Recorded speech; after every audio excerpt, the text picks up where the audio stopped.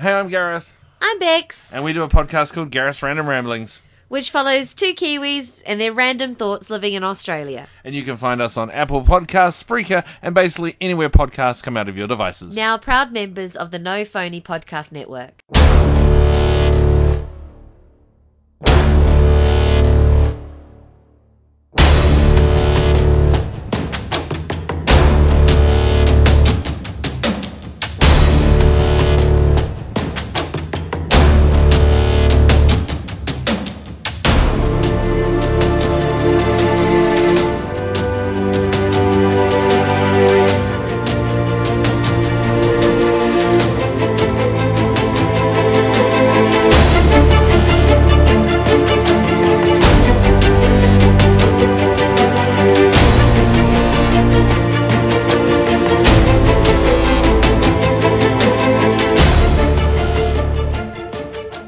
Hello and welcome to Empty Seats. This is a weekly podcast where we review science fiction, fantasy, and horror shows. How are you doing today, Eric? I'm doing pretty well. You know, it's May 1st, and we are in, what is this, like week 8 now of quarantine? It's consistently getting better out, even though it rained all week. But yeah, had the day off, so got to chill, got to relax. So feeling good, getting ready to talk about some Westworld as we lead up to this season finale. How you doing, Tom?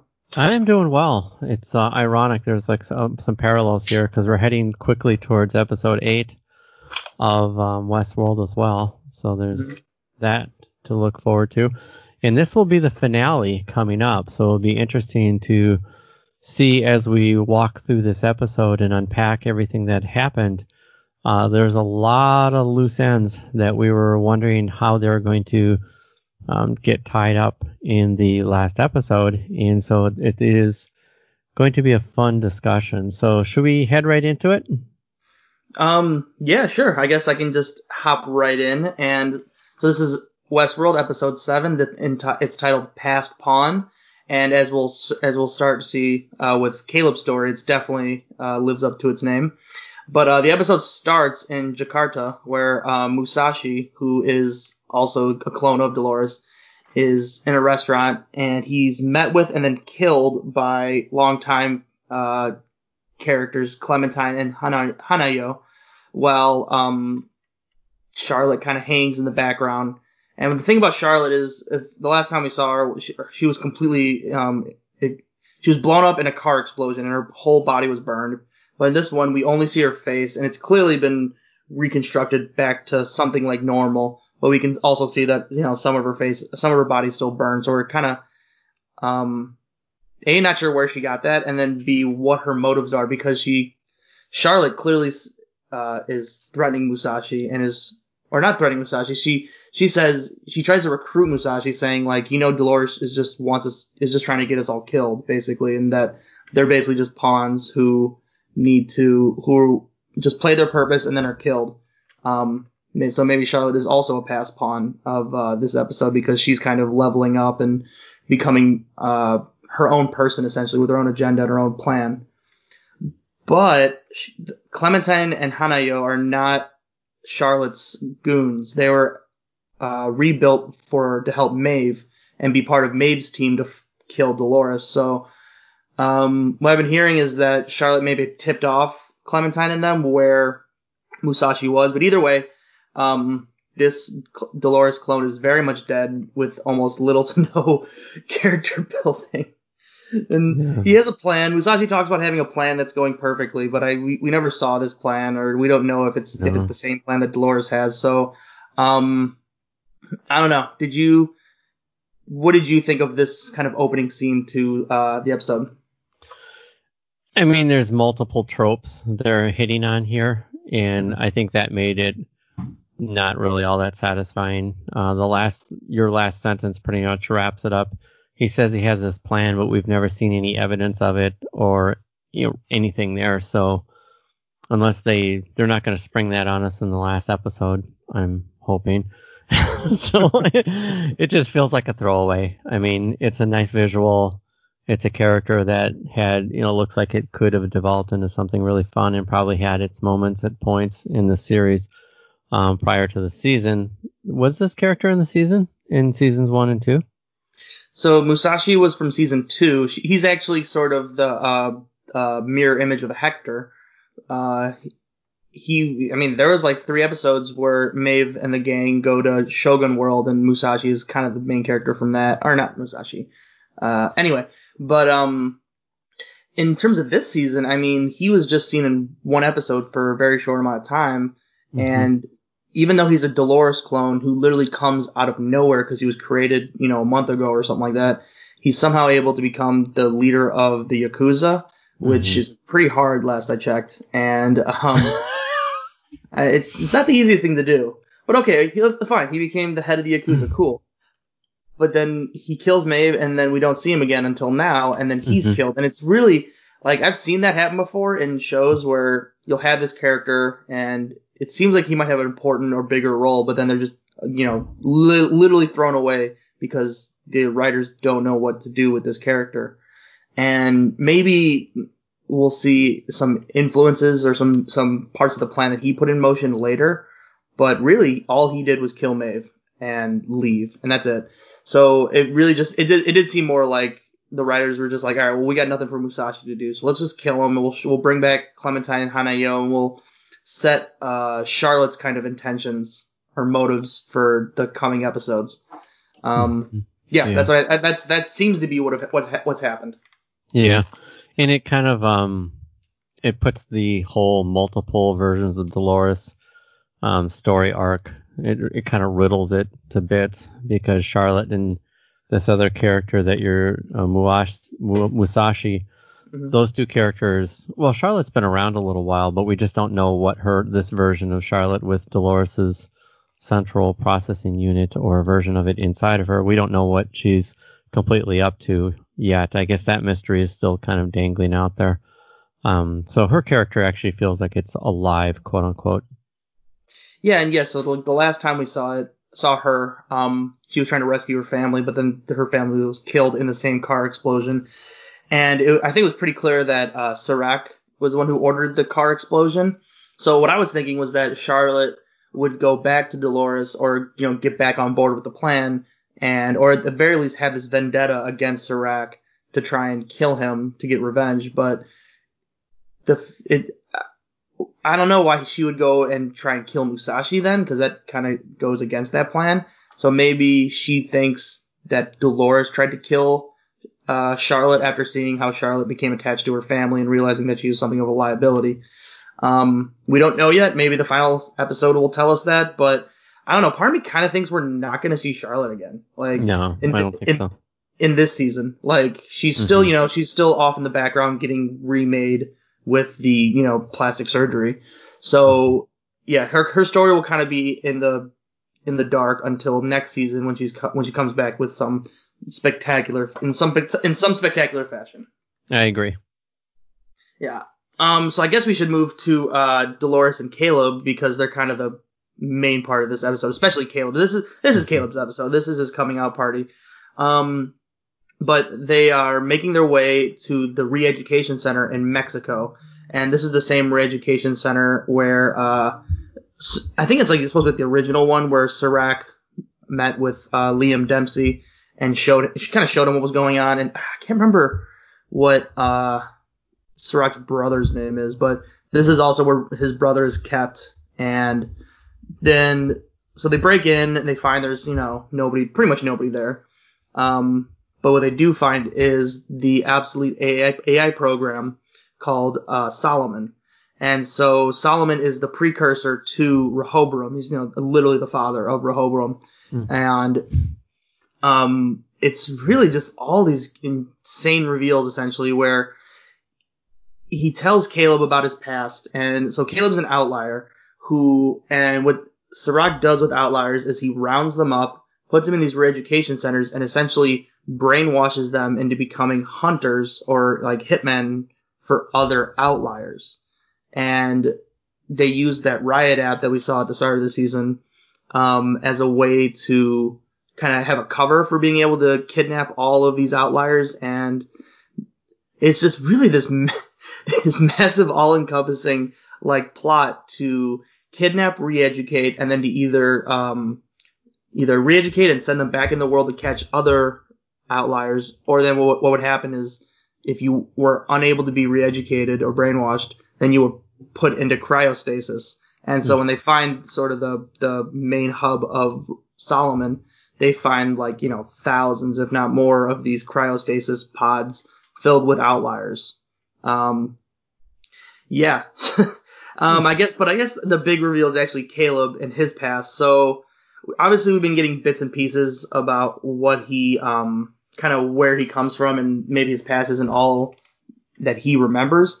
So I guess the past is basically that he was in the military, and he was part of this operation in, was it Crimea? I think it was Crimea, to try and stop this Russian, revolutionary terrorist group or something like that. He's injured, and him and his buddy Francis are discharged. And at that point, so this is actually where it gets kind of confusing. You may have to help me. So apparently what happens is that after he gets discharged, Rehoboam finds that he's an outlier, so he brainwashes Caleb into becoming this sort of hitman, or this hunter of other outliers. And him and Francis kind of become these hunters, and they pick up other outliers and they bring them to the re-education center.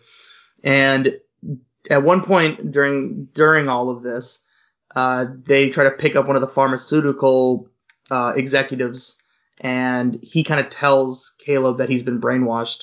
And then so Rehoboam finds that out and tells Francis to kill Caleb, and then tells Caleb to kill Francis. And he's willing to pay them as much as it takes in order to get them to kill their best friend. So they try to kill each other, and Caleb's the one who kills Francis. And so this whole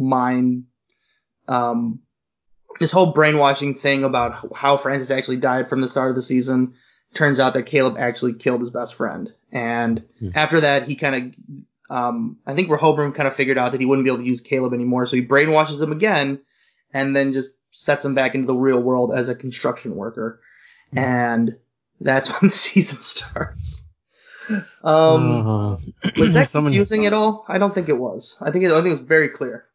Yeah, I mean, I guess that's what they play off that. Like, they're expecting and hoping that everyone gets kind of tangled up in it, and it's kind of the trope of this. It's their the trick, one of the tricks that this pony, pulls out of its hat, as I mix metaphors and confuse myself, is that they kind of, okay, so if you drill down into all these details, and you create enough details, and you connect things together in believable enough ways, it feels like real life, because it's hard.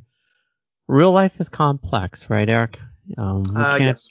It is. I mean, we can't always determine everybody's motivations, and even when you think you know how things are going, sometimes they don't really go that way. And they try to do that in this, which is, to me, a way of them replicating. And you really articulated this well a number of episodes back, of creating history for a robot, really, is through just creating experiences, and also kind of differentiating the, suffering and pulling suffering out. And this is suffering again. Now, Caleb is not a robot, is he, Eric? No, I believe he's supposed to be a human, although there's still one episode left, so you never know. There you go. So they have reconditioned this person a couple of times, and he's definitely been through some pain. So it hits on that theme, which seems to run through all the seasons of Westworld, and it kind of builds on the mystique. And that's what you see with Westworld, is that you can't just focus in on the story beats of a single character. You have to look at how the entire rhythm of the show is going.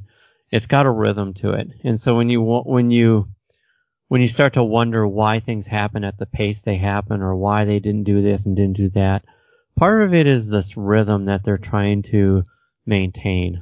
And it's a complex, storied rhythm, if you were to ask me. Which you didn't, Eric. You did not ask me that question. I didn't. No. Which is fine. That means that we can move on, and nobody will feel awkward at all. No, I think you're in a great rhythm right now. Actually, it's working Thank really you. well. Thank you, Eric. I needed that reassurance at that point, actually. I mean, so it's the timeline of events is difficult, and I agree with you where it's supposed to be kind of confusing because it's confusing to Caleb for obvious reasons, but at the same time, I don't know. I feel like as we were going through this episode, I kind of knew what was happening, and True. I was just sitting there waiting for Caleb to figure out what was happening, and that was kind of frustrating. And then he's literally like saying out loud, he was like, I was brainwashed. I was, I'm an outlier. I was used to, I killed Francis. And it's like, you don't, I don't know. It didn't That'll seem happen like, when your memories are in fragments, right? And you don't have all of them. And you find a way to connect the dots a little bit more, which seemed to be happening when Solomon had the conversation with Caleb. So that all tracks.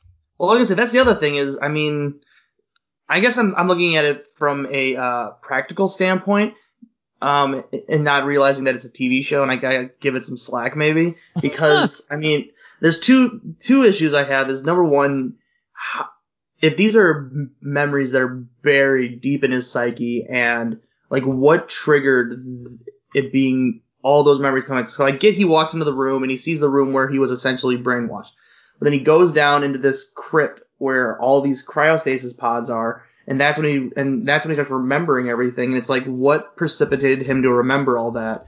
And it's like, you could come to me and tell me that I'm a brainwashed slave who kidnaps people in my spare time, but if you don't have like a drug or like a button that would make me remember all that, I mean, the whole point is that I'm brainwashed. I'm not supposed to remember it, so it's not going to happen. That's I where don't know. I think that's where I think the story is. I cut you. I'm sorry for cutting you off there, but one thing that makes this complex though is that's kind of how, well, just go picking on our profession here. That's how trauma works though. Mm-hmm. Like memories are stored in parts of the human body that are not always accessible through language. And sometimes even if an individual is old enough to have language, which language is what creates memories for human beings in ways that we can recall and describe and talk about. And even if you do have language, sometimes it's so traumatic that our memory gets circumvented just because of the overflow of adrenaline and cortisol and other chemicals. I think they play off of that with this. Obviously, I'm filling in a lot of my own fantastical ways of thinking. They in no way, shape, or form go into any of the cortisol and adrenaline levels in Caleb at any point. But the show don't tell. And that's probably why we like the show, even though at times it lends itself to some confusing places that you think that maybe they're just resting on tropes. Like maybe this is just the trope of technology. Like there is a trope in science fiction, which is technology always wins. Like, if we were watching the Nature Channel, the trope of the Nature Channel, nature finds a way. It's like in science fiction, robots and AI always win. And even when they lose, they're winning. And there's some of that mixed in here too, in my opinion. Like, how many times could you truly brainwash somebody without their brain being like scrambled eggs? Yeah, I mean, and that was the other issue I had is my understanding of the timeline is that he is in the military, he gets dishonorably or honorably discharged, and then he's picked up and brainwashed to become a hitman, who's then brainwashed when he figures out the truth again, which seems redundant, first of all, because if he had come back and he's looking for a job, and then there's this riot app that says kidnap this person for $10,000, you don't need to brainwash him and Francis for that. And so did they also brainwash Francis? Was Francis also an outlier? And then once they see, I didn't, it wasn't that linear when I watched it, and it could be that I was daydreaming about popsicles or something at the time, but to me it wasn't quite that linear. Yeah. So I don't Francis, but then so then they brainwash him again to put him back into normal society. It's like, why not just kill him or put him into a cryotube and just forget about him? I mean, what's so special about Caleb that they needed to brainwash him twice? And maybe there's theories that he's actually Sirach's brother, and that's why he's so important. But I personally don't believe that. I think that's kind of stupid. But I mean, it just could I don't be. know. I mean, other than him having the plot armor, I'm not sure of why he's. It just depends on how it goes, right? Like if they do something like that in episode 8 and we're, oh wow, that was awesome. But if they do it in episode 8 and they don't do it well enough, then it'll be like, oh, that was horrible. But I I mean, the other thing too they do in here is they don't. Okay, I don't know if this makes sense because I've only watched this season like thoroughly. The other seasons I did some homework, but I didn't watch every single episode. Mm-hmm. I feel like part of this show is they treat every character as a resource. And why do I think that's the case? These robots, you never see the main characters, whether they're robots or humans. Let's say that they're robots.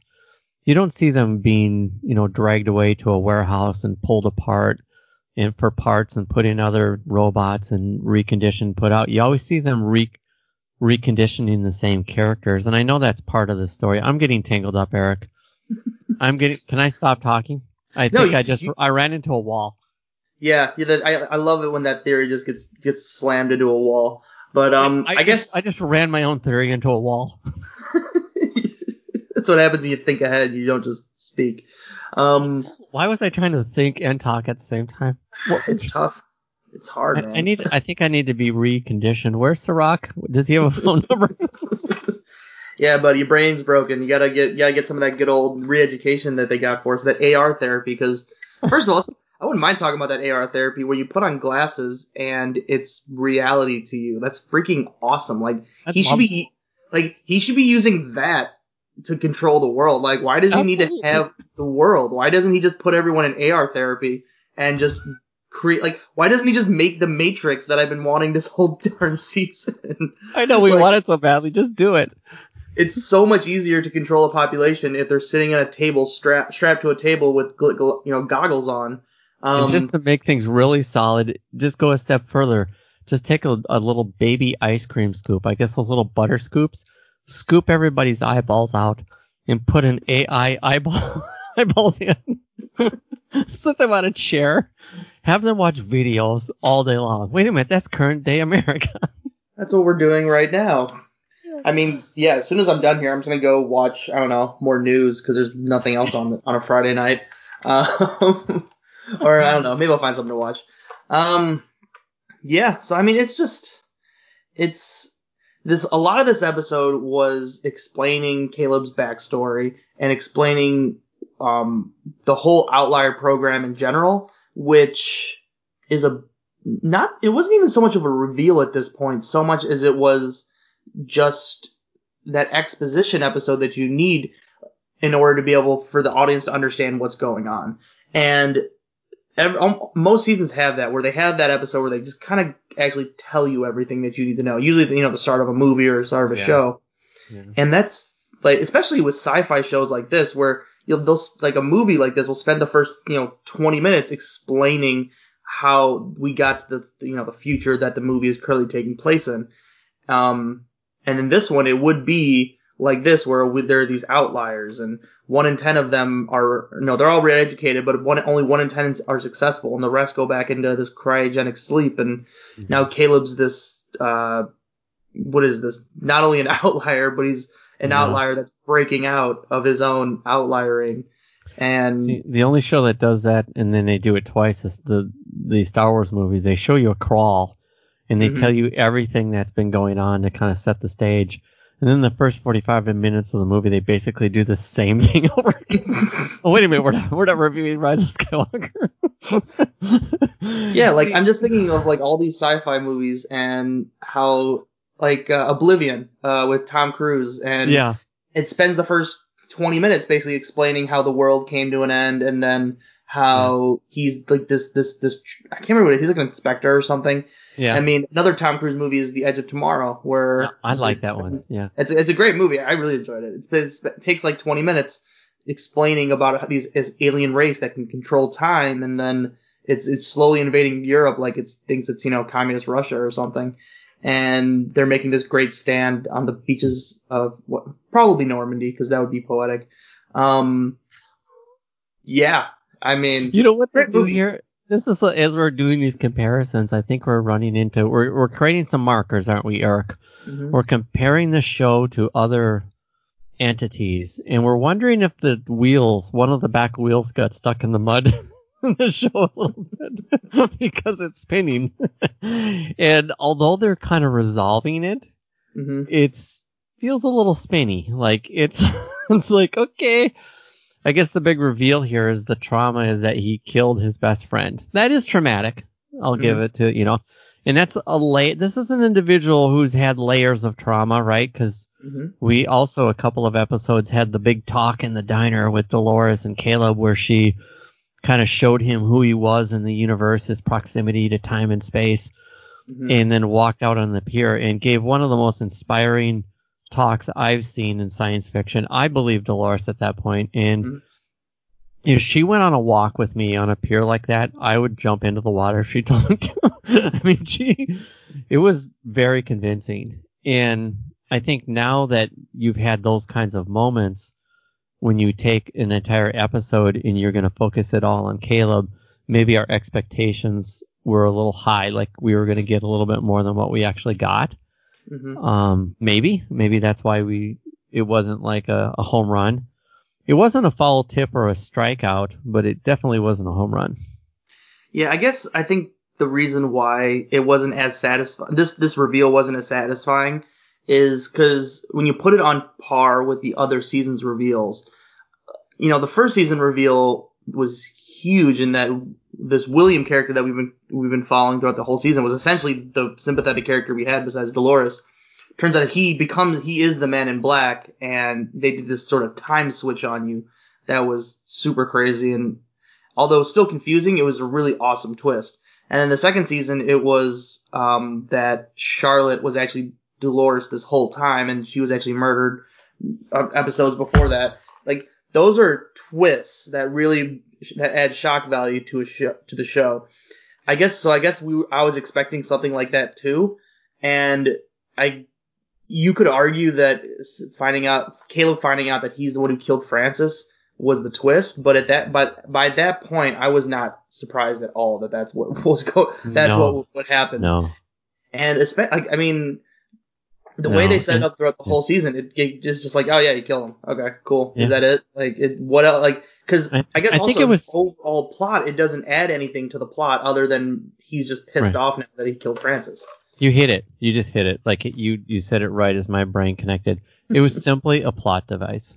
They had to get Caleb and Dolores back at that plant, and how are they going to do it and tie it all together in a confusing Westworld kind of way? This was the plot device. How does that work? I think it makes sense. And then, Dolores is also here this whole time, and she seems to just know everything. Like, she is a god. It's just not fair. She is that character in every video game that knows everything and is just walking around. You tap a little light bulb or whatever, and it just gives you all the information you want. You're sitting there trying to hack at these monsters, and you're just not getting anywhere. And you just wish that Dolores would come and just kill it for you because it'd be so much easier. Because it's a video game, she just stands there and just yells at you and gives you motivating speech to fight the monster. That does get us over to. Oh, go ahead. No, I was gonna say Dolores was there too, and she's usually like this, god presence who's just never afraid. And that actually kind of changed when she figured out that Maeve was coming. She said multiple times, like, I think this is where I'm going to be killed, or in case I don't make it. Like, she knew she was no match for Maeve one-on-one. And so she set it up, and she set it up so that she'd buy Caleb as much time as she could. And then Maeve comes in her awesome Terminator outfit and her samurai sword, and she's got this gunship flying above her. And it turns into like this little this duel that the two of them have, where they're just fighting, and it's pretty good choreography. And then Dolores' arm gets blown off by a machine gun, and then so she runs back to Solomon, where I guess Serac left this military grade EMP there as like a failsafe in case Solomon ever tried to break out or take over again. And she activates it and she kills Maeve, she kills herself, and she kills Solomon. Mhm. That's kind of the end. I don't know. It was the ending. It was an anticlimactic ending to a rather anticlimactic duel. I don't know. The fight. Maybe I'm just being cynical and pessimistic, but just the fight also didn't really mean a lot to me either, because I didn't honestly think either of them were gonna die forever. I agree. They've kind of clicked that button too many times, and they did again at the end of this. Surprise, surprise. And there's a danger to that, right? Like the upside is a character who's dead or killed comes back, and you're like, oh yay, they're back. The trouble is if you do it too many times, you're like, well, this fight doesn't matter. And the whole time they were fighting, I'm like, well, it really doesn't matter. I mean, whoever loses, they're gonna click a little button. They're gonna be in the next episode or whatever. But getting off of that, I didn't think that the choreography of the fight was all that complex. Yeah. And it didn't seem like the kind of, I don't know, this should have been like a couple of titans going at it. I mean, Dolores and Maeve go through almost everything. They fight like a hot knife through warm butter. And for the two of them to collide into each other, it should have been a colossal event. And if the only trick to this entire fight was, I think Maeve had a sword and Dolores had a little remote-controlled drone that fired, and then someone was firing a rifle too. And so it's she had a rifle set up that had some Dolores had a rifle set up with some AI, thinking, helping her out, helping the whatever. And then you had a drone that was controlled by Maeve, and the two of them had kind of those weapons on their sides as well. But it really didn't add any complexity to the fight. It didn't. At no point was I. You know what? That's not true. I wanted Dolores to win that fight. Yeah, I did. I wanted Dolores to win, and I guess it makes sense that Maeve wins because Dolores won the first fight essentially when she was Musashi, and Maeve needs to get a win because she hasn't won all season. Quite frankly, she's been kind of. If she's supposed to be that powerful, she's got to win a fight, right, Eric? At some point, and I guess the problem is like, these are two almost unkillable machines. I mean, this should have been, the Terminator 2 ending where Arnold Schwarzenegger and the T-1000 are fighting in that, smelting plant, and they're just beating the crap out of each other. Like, that's what I was hoping. I was hoping for a fight like that where, their wiring starts getting shown, and one gets stabbed, one gets its arm chopped off, another one gets, its leg blown off or something. Like they're really struggling, and they're fighting to the death. You feel like they're fighting to the death, and that not once did I feel like they were fighting to the death in this battle. No. And I mean, that's and then also just Maeve's story started off so well. Her first episode, which was episode 2 of this season, was probably my favorite episode of this season. And ever since then, ever since she got out of that simulation, like, she's done nothing. Like, this great, powerful character is now just this Terminator with no freedom of her own. And maybe it will resolve itself at the end of the season by next episode, but I really don't think it will. No. I think they put Serac in a weird position in this whole series, and you can correct my lack of logic here. I think they tied things just in a too linear a fashion, like his connection to Rehoboam, his connection to, I know he's the creator and he, wah. But, and then the connection to Maeve, it's almost like Maeve is like a dog. Like, go, fight Dolores, Then he shows up and like, Dolores, I have you. And then, it's like, I don't know. I don't think they did a great job with Serac's character because it took away some of the mystery from at least Maeve's story. Mm-hmm. And I think she was kind of repositioned back on the board several times in this season. And I think that also didn't help the mystique of her invincibility. Yeah. I also think, like, quite frankly, why does Serac need Maeve at all? I mean... Right. Just hit the off button, right? Well, it's just Maeve was able to track down Dolores using somehow, which means that Serac should have been able to track her down using the exact same, technology. And at that point, you don't send one soldier to defeat Dolores. He should send like an army. he should just bomb the thing, he should just bomb that place out of existence, and like they were on horseback for the start of the episode, like in the middle of nowhere. That's a pretty good way to just ambush him and kill him. And if Caleb's an outlier, then chances are they've been tracking him ever since they let him out of the program, which means they could probably fairly easily find him fairly easily.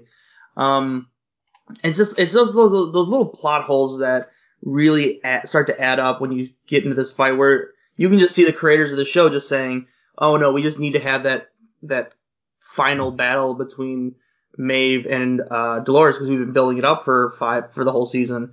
But then you'll see in the trailers that they're gonna duel one more time. So this duel there's all the stakes and any of the sort of grandness of this matchup of them finally meeting to fight is gone. It's almost like it was like a practice fight to set up for what's supposed to be the final fight next episode.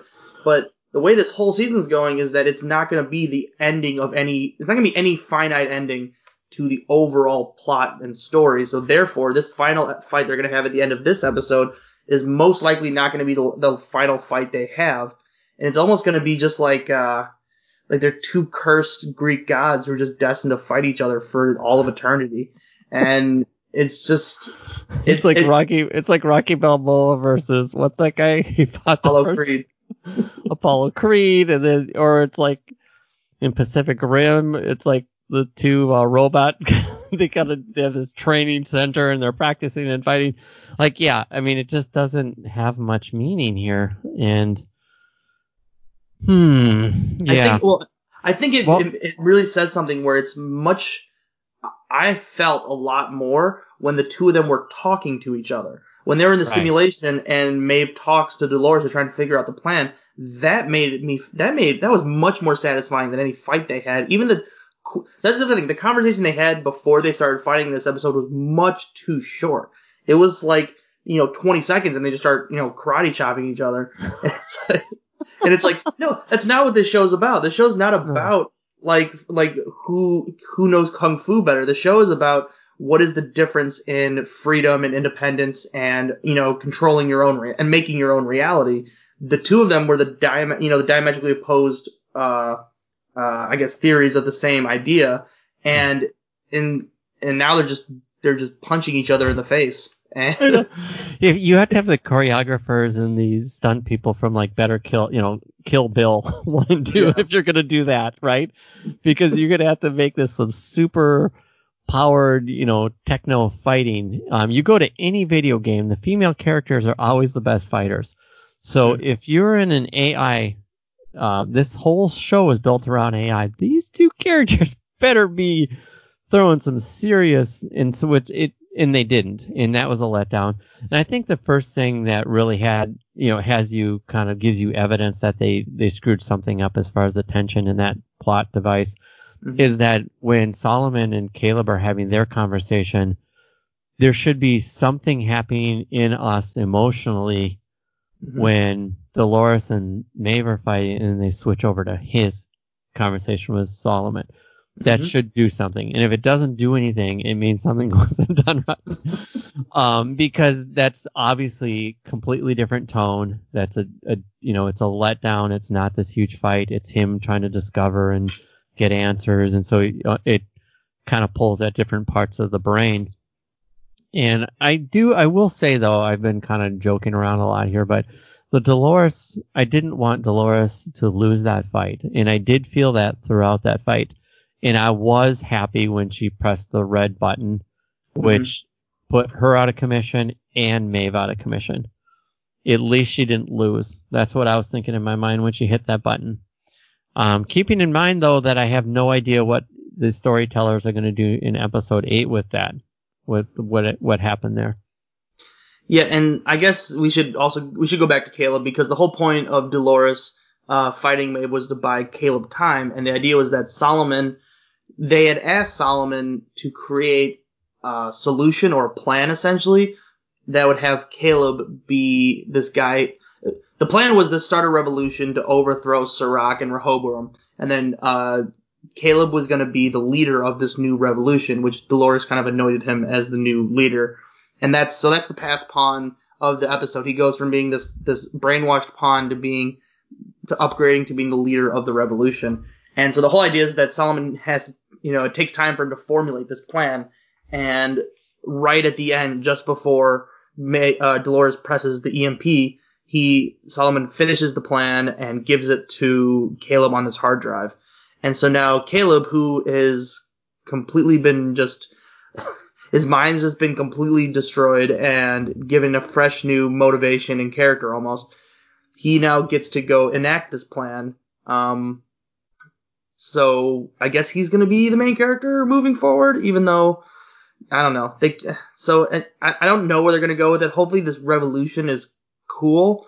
It would have been nice if part of that revolution would have been unleashing all the data files of all the human beings from Rehoboam. Instead of doing it 3 episodes ago, they do it at the end of next episode, and that is sort of him starting the revolution, which would have been able to lead into next season, which we would then be able to see the aftermath of him unleashing all those data files. But instead, we have it kind of done haphazardly 3 episodes ago, and now it's just sort of out there. Yeah, that was a misstep, because you really need to stack catastrophes when you're going against someone like Serac, don't you? Like, you need to have that little ring really bleeding the black into the white. It can't be just... And so they took all of the oomph out of that. And as you were recounting them, like, well, that was so 3 episodes ago. It was. Like, I am completely over that little plot twist. It doesn't even matter to me anymore. Yeah. Shoot. I'm trying to think if there's anything we haven't covered with Caleb and his plan. I mean, we don't know what the plan is. It's on a hard drive, so I'm sure it's really important. Anything that goes on hard drives is important when you're dealing with technology, because that's what we think about in our little worlds, isn't it? Like, if you're going to go through the time to download something onto a hard drive, then whatever is on that hard drive is important. So they definitely pricked that little itch. No, it was just funny because it was just like, oh, it's all ready for you, and it's on this convenient little stick, like those little hard drives you carry around. There's usually viruses. There's viruses on those jump drives, though. You know that, don't you? I mean, I don't use too many of them. Aren't they zip drives? I don't even know what they're called. Yeah, or I guess flash drives. That's what they're called, flash drives. I work with kids. I don't really work with computers, so. You ask any IT guy, they like flash drives that's like, oh my goodness, don't put a flash drive into my desktop computer system. So, whatever that does for the Westworld story, we'll see. They are setting Caleb up. They've created his backstory. They've bolstered up his character. They've built up those sympathy connections in the viewer, and now they've given him a reason to move. And so, for all intent and purpose, they have armed this character for action. Mm-hmm. And it's either he's going to shoot his entire wad in the next episode, not going to happen, or it's going to come up in the next season, right, Eric? Oh yeah, and I think that's exactly what's going to happen. Is they'll maybe kind of do some things to the plan, but it's all going to be saved for next season. And it's actually kind of funny because he is now the leader, and Dolores has made it fairly clear, like, it's kind of okay if she dies, and like she kind of doesn't care. And then what's the first thing he does in the trailers is that he brings Dolores back to life in this other body. So, I mean, there's a solid chance it's a different Dolores, but I also highly doubt that. No, they can't do that. Yeah, I think that'd be stupid. But it's just like, yeah, of course we couldn't give you any kind of real stakes. So Maeve and Dolores are fine. And I guess that should lead us to the final kind of part of the episode, which is Bernard and Stubbs went to the re-education center, and they found William. And William had the AR goggles on, and he was having his little group therapy session with himself, and they kind of save him from that. After that, they're searching for something. It's really just files, and it really becomes like more exposition on what the Outlier program is and how Serac has kind of created this whole system of capturing and either re-educating or essentially holding these outliers in these frozen prisons. And Bernard has the fun little connection that Serac treats these humans like their hosts, where he tries to reprogram them and send them back into their loops, or give them completely different loops and just rewrite their stories over and over again. It's a little poetic, and that was kind of nice, but I mean, that's whatever. We kind of knew that already from the way that the season's been unraveling or been progressing. And then the three of them leave, and it seems like they're trying to find Caleb out in Mexico, because they go to a gas station that looks a lot like it's in Mexico. And William, after his therapy session, he realizes what his purpose is. And his purpose is to be the good guy, and that's to destroy any and all hosts and just, stamp them out of existence. And the reason for being is that him investing in the park, him investing in the hosts and gathering that data was his original sin. That's the taint that makes him a bad person, or makes him evil. And so he believes that if he destroys all the hosts, then that'll at least redeem him of some of the more evil things he does, even though he still murdered his daughter, and it's kind of hard to get redeemed from that, regardless of what you do. But he states, if you should kill me now, because if I get the chance, I'm going to kill you. He says this to Bernard and Stubbs, and when they're at this gas station, he pulls the old "I have to go to the bathroom" trick, and he comes out with a shotgun. That's always a bad idea, to let someone go to the bathroom. I don't care what show you're watching. It's just like, he's gonna break out. It's like, just go with him to the bathroom and back. Like, how hard is that? No, they both stop to see if a car is working, because it takes two people to check a car. Anyway, he comes back out with a shotgun, and he's basically saying, like, I told you so. And then the episode is over. And it's just like, oh, well, I guess we won't. I mean, we know he's not. There's about a 95% chance he's not going to kill Bernard. There's a solid chance he'll kill Stubbs, because Stubbs is kind of worthless at this point. I feel bad. Like, he's had even less to do this season than he's had the last two seasons. And I get it. Characters kind of outlive their worth, and it's time to kill them and move on. But it's going to be in a rather sad way. He hasn't been shot in the chest or had an arm, go dysfunctional or thrown off a balcony in a half an episode. So that's definitely happening in the next episode. You best believe that there will be at least one chamber in that shotgun will be ignited into Stubbs. And I guess the I don't know, almost the entire value of their scenes in this episode was basically so that Bernard can realize that Caleb becoming the leader of the revolution is part of Dolores' plan, because she has this sense of poetic justice or irony or something like that, in which she would orchestrate a plan so that the person who destroys all of humanity is a human. Is a human and not a host. And that's all I got out of that, honestly. That, at least on paper, William's dead. Like, the system believes that William is dead. And maybe that's a sign that William actually is dead, and this is all in his head, or he's still in the AR goggles, or he's a robot, or whatever, who knows. But I do believe that was just to make it easier for him to be able to travel off the grid. And I don't really understand why Bernard and Stubbs are even in this season, for the most part. Yeah. If I were a fan of Bernard, like, how everybody, I think that a lot of people, they develop like their favorites, like your favorite character.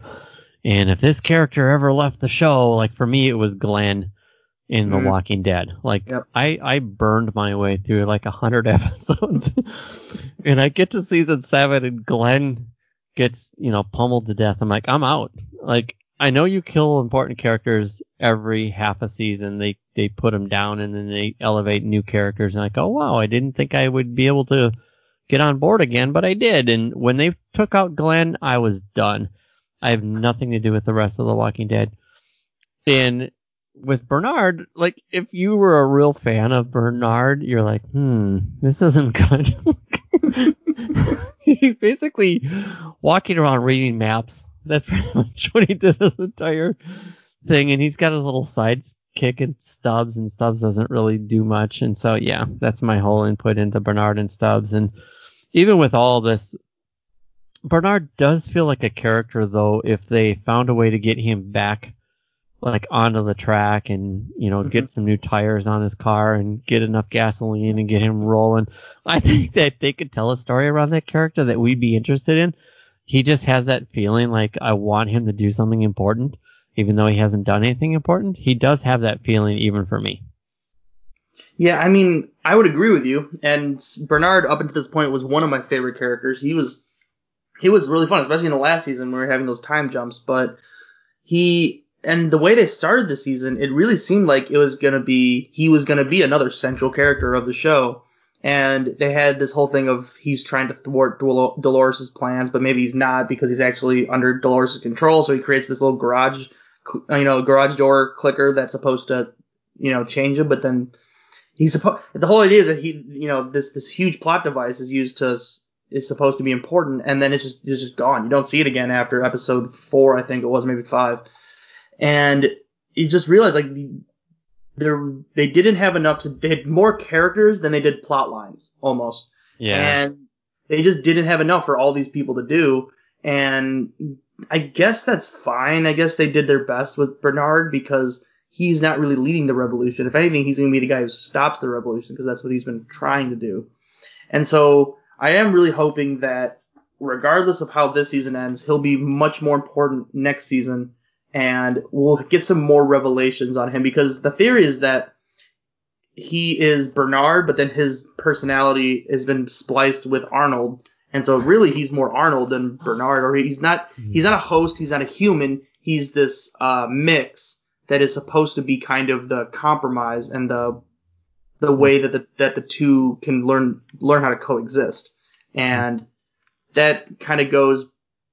I've seen that theme before where you take sort of the humanity and the consciousness of organic humans and you add the technology and the invulnerability of these hosts and you splice them together to make this perfect, organism entity. And that is the next evolution of humanity, and that is how we survive the next forever.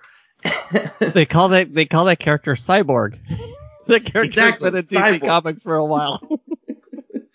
Or Synthesis. So there's this video game called Mass Effect 3 Mass Effect, and the third one there's this huge robot versus human or robot versus organic war, and the final way to defeat it is you can either choose to destroy the robots or choose to control the robots, or you can choose to synthesize yourself with the robots, which seems to be the middle path, the right path, in order to evolve as humans. Now, if you're old like me, that happened back in the late, I think it was early 80s with the Bionic Man. So you had Lee Majors. He was an astronaut, and his little spaceship blew up on the runway upon re-entry into the Earth's atmosphere. And they had to rebuild that, man. And that's when you had your first part human, part cyborg machine. And that didn't make a lot of sense because one of his legs was bionic and the other one wasn't, but he was still able to run like 60 miles an hour. I'm like, that other leg is not going to keep pace with the bionic leg. That's never going to happen. But I do think they got the eye right because I think the way that eye would zero in from like miles away on something was always pretty cool. But yeah, that is the narrative in here, isn't it? It's like you're trying to get robot, AI, and human beings to get along and to work kind of in perfect harmony. Yeah, and that's supposed to be like the happy ending. And I believe that there's not going to be a happy ending for this show, at least not for everyone.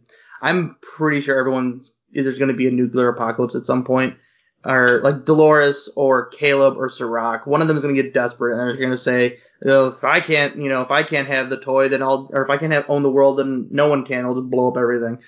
Honestly, I think that's how it's probably going to end next season, not this season. Which I guess does get us to next week's episode and what we can expect in the season finale, in that I really have no idea what's going to happen. I know. Like, other than some some very broad strokes of they go to a city, and so obviously Caleb has to go find a place where he can remake Dolores, and then you'd assume that Serac remakes Maeve, and then they basically go back to fight it again, like they're stuck in their own loops again. Yeah, that's all I got. That's all I got. I have no idea what's gonna happen. Like, there's like, what other plot threads could they bring in? Like, they could throw Bernard and William. They could have them go there. Maybe William is trying to destroy all the hosts somehow, but he doesn't have like that button that can just turn off all the hosts at once. So how is he going to accomplish his goal? What is Bernard's goal? Like, what is he even trying to accomplish right now? And where is Caleb going to go to start his revolution? I think is the most important part, and that would be to shut down Rehoboam, I guess. Or I'm not sure if his goal is to free the human race, destroy the human race, or destroy Rehoboam. And so I don't know exactly where he's going, because then if he's trying to destroy Rehoboam, then he has to go to Los Angeles, where Rehoboam is. If he's trying to free them, then I'm assuming he's going there. So I guess they're going to Los Angeles. But I don't know. The humans are already free. I don't know what the hell is going to happen. Well, they're confused, though, because they all know their futures, and they're all wandering around and stealing from shops and burning cities.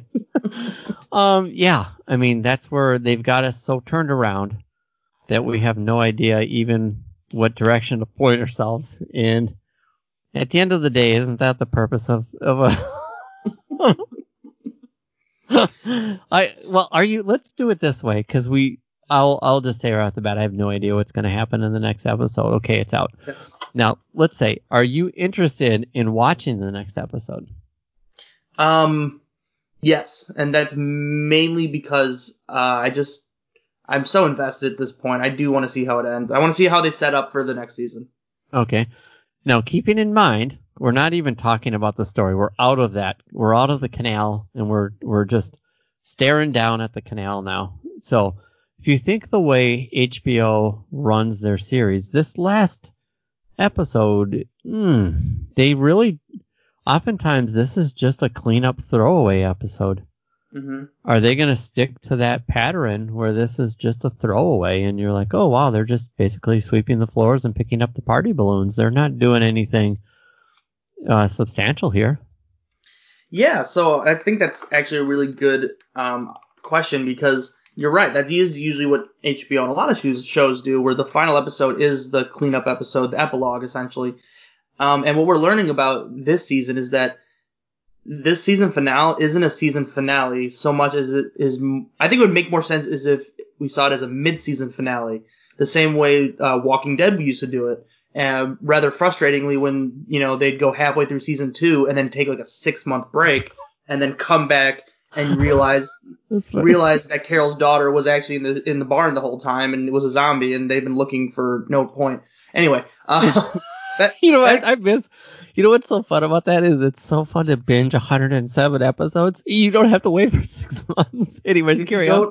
You didn't realize, because I watched that show when it was airing, and so I think the end of that mid-season was either they found Carol's daughter in the barn, or they were about to find Carol's daughter in the barn. Either way, that whole first half of that season was wasted because Carol's daughter was right there.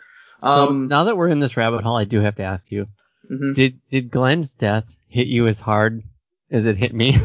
Oh yeah, I haven't watched the show since that last episode. Yeah, I'm out. I think they blew it when they killed Glenn.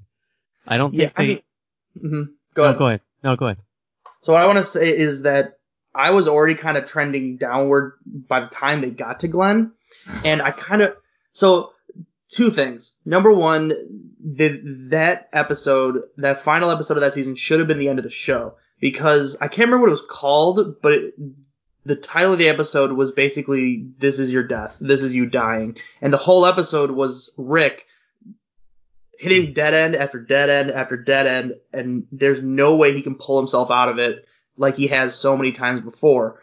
And finally, they all get captured, and Negan comes out, and that should have been it. They should have just gunned down every single character. The season's over. Everyone's dead. That would have been freaking awesome.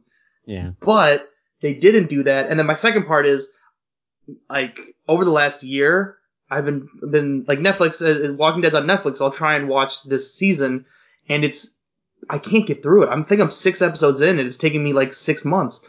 Where Negan is the most annoying ass character. I hate him. I hate his goddamn speeches. And I like that. I think it's Jeffrey Dean Morgan. I like him as an actor. Like, he's fine, but his character is so goddamn annoying. I just want to kill him, and it's It's because of what he did to the character you loved. No, and he's a knucklehead. Yeah. Well, no, it's not even that. It's that he gives them so many chances. He's just like, Rick, you just tried to kill me, but I won't kill you now. I'll just hope you learned your lesson. Or whatever that girl was, what's her name? Anyway, she tries to shoot him, and he doesn't kill her. He kills somebody else. And it's just like, what the like, I know it's a TV show, and you don't want to kill your favorite characters, but it's completely unbelievable.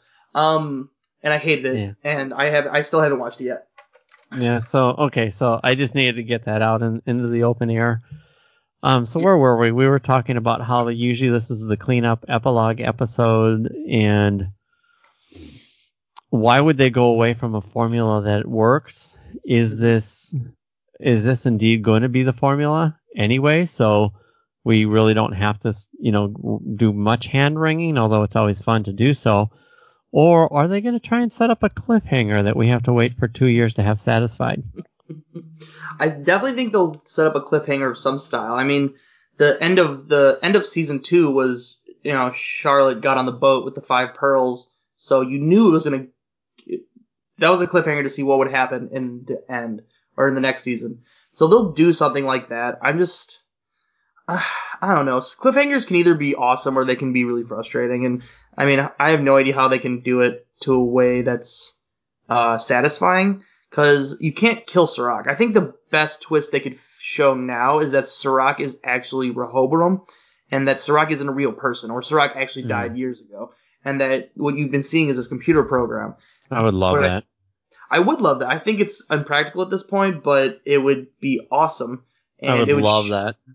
And yeah, it would. Why would you love it? Why would it be awesome? It just okay, he's annoying, so I do want him gone. He doesn't make sense to me. Mm-hmm. It's the idea that something that started, he's antiquated. I feel like his movement in the show is antiquated. And what I mean by that is there's no way a human being has that much omnipotent presence. So it has to be AI. It has to be a character who's operating within the confines of an AI system versus an actual human being. Makes more sense in the memory of him, or the continuation of a plan he set into place, or maybe an extract of in the version of an AI program interacting with that program is much more intriguing for me than an actual character named Serac who pops in and out trying to control everybody. Do you know what I mean? No, I do. Yeah.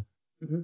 Yeah. So what I think is, in terms of a cliffhanger, what the best cliffhanger would be a twist, something like that, in which it's something we didn't see coming, is completely changes the dynamic of the show and the way that it's been leading up to it. Because the way it's leading up is, it's a pretty easy sort of battle between Serac and Caleb at this point, where it's tangible, like they're real, and they're gonna have a battlefield, or they're gonna have these battles, and it's not as cerebral as it has been in terms of the what do you call it?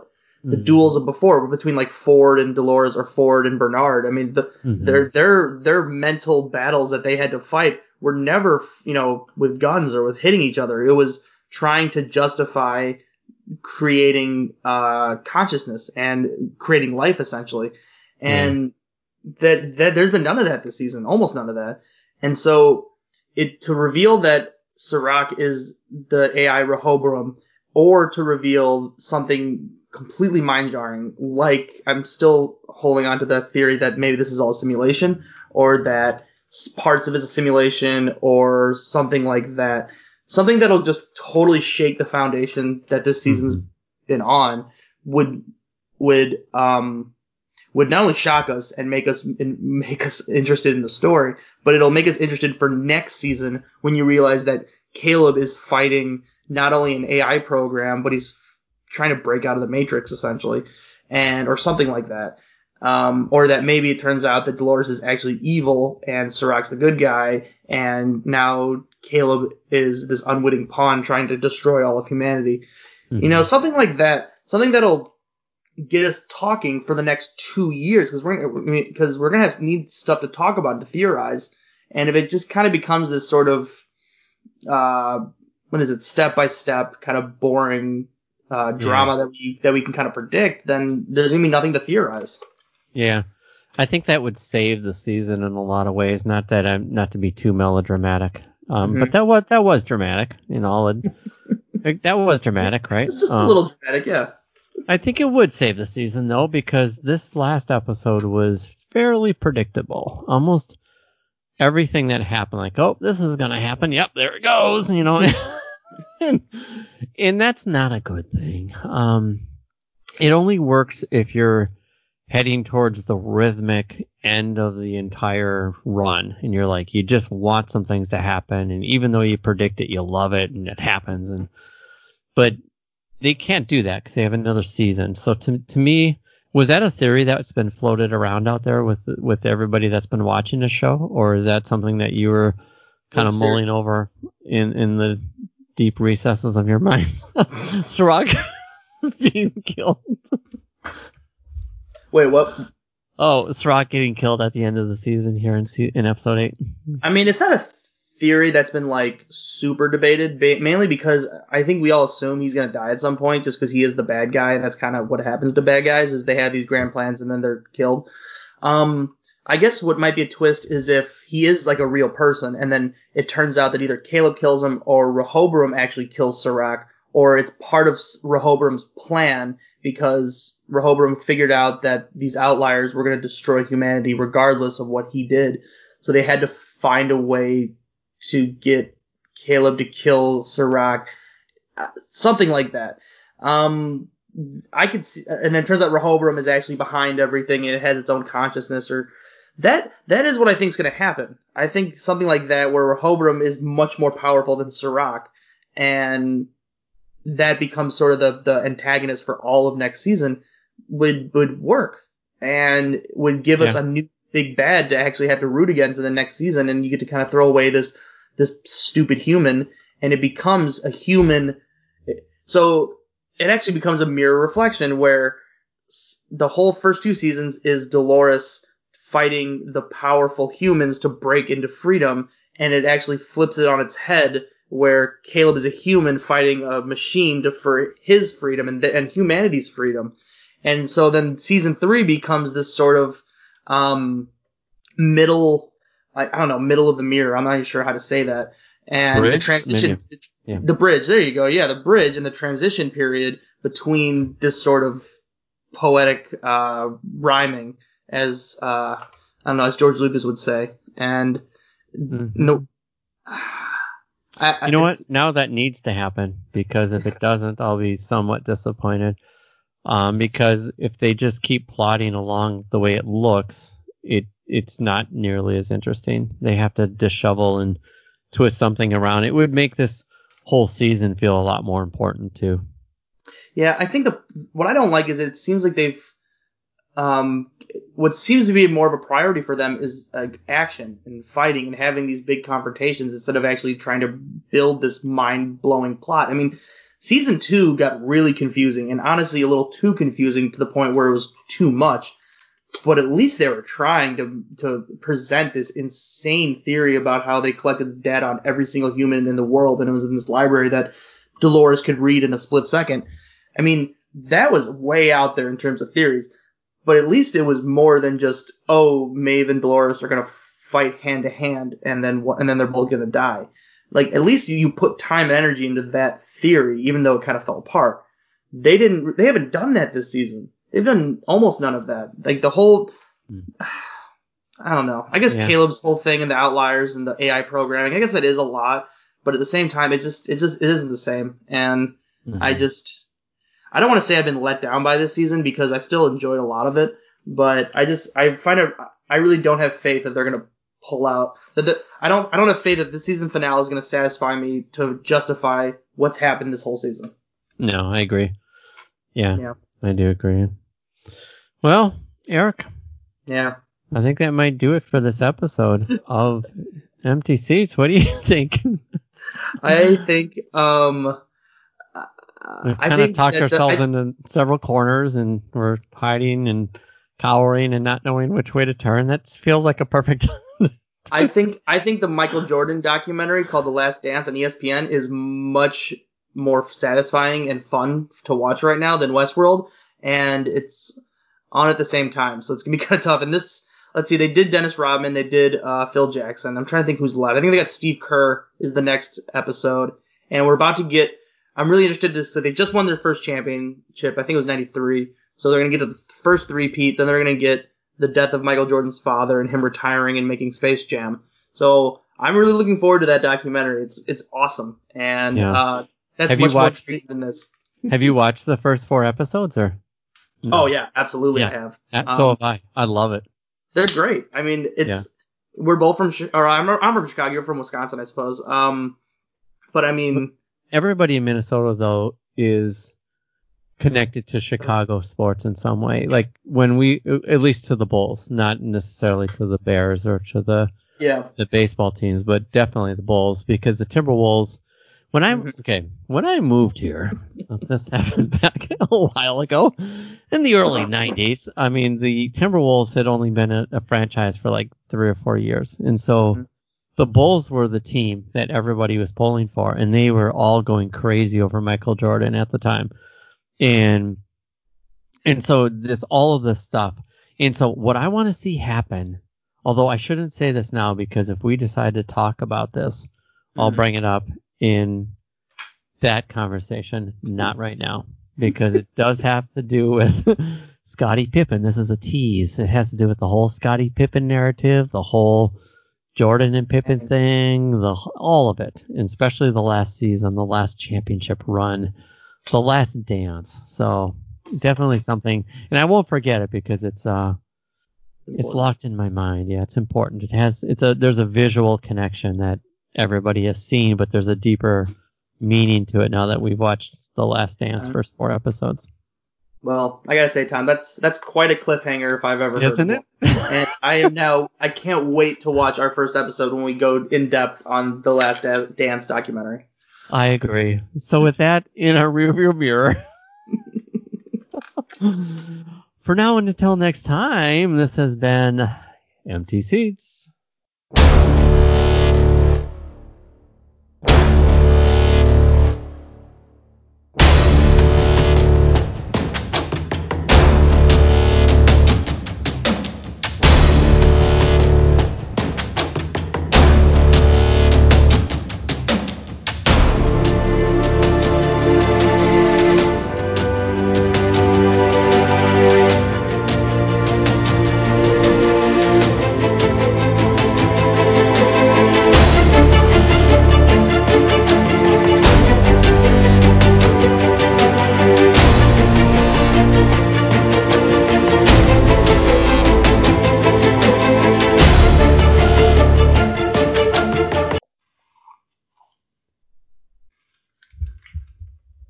All right.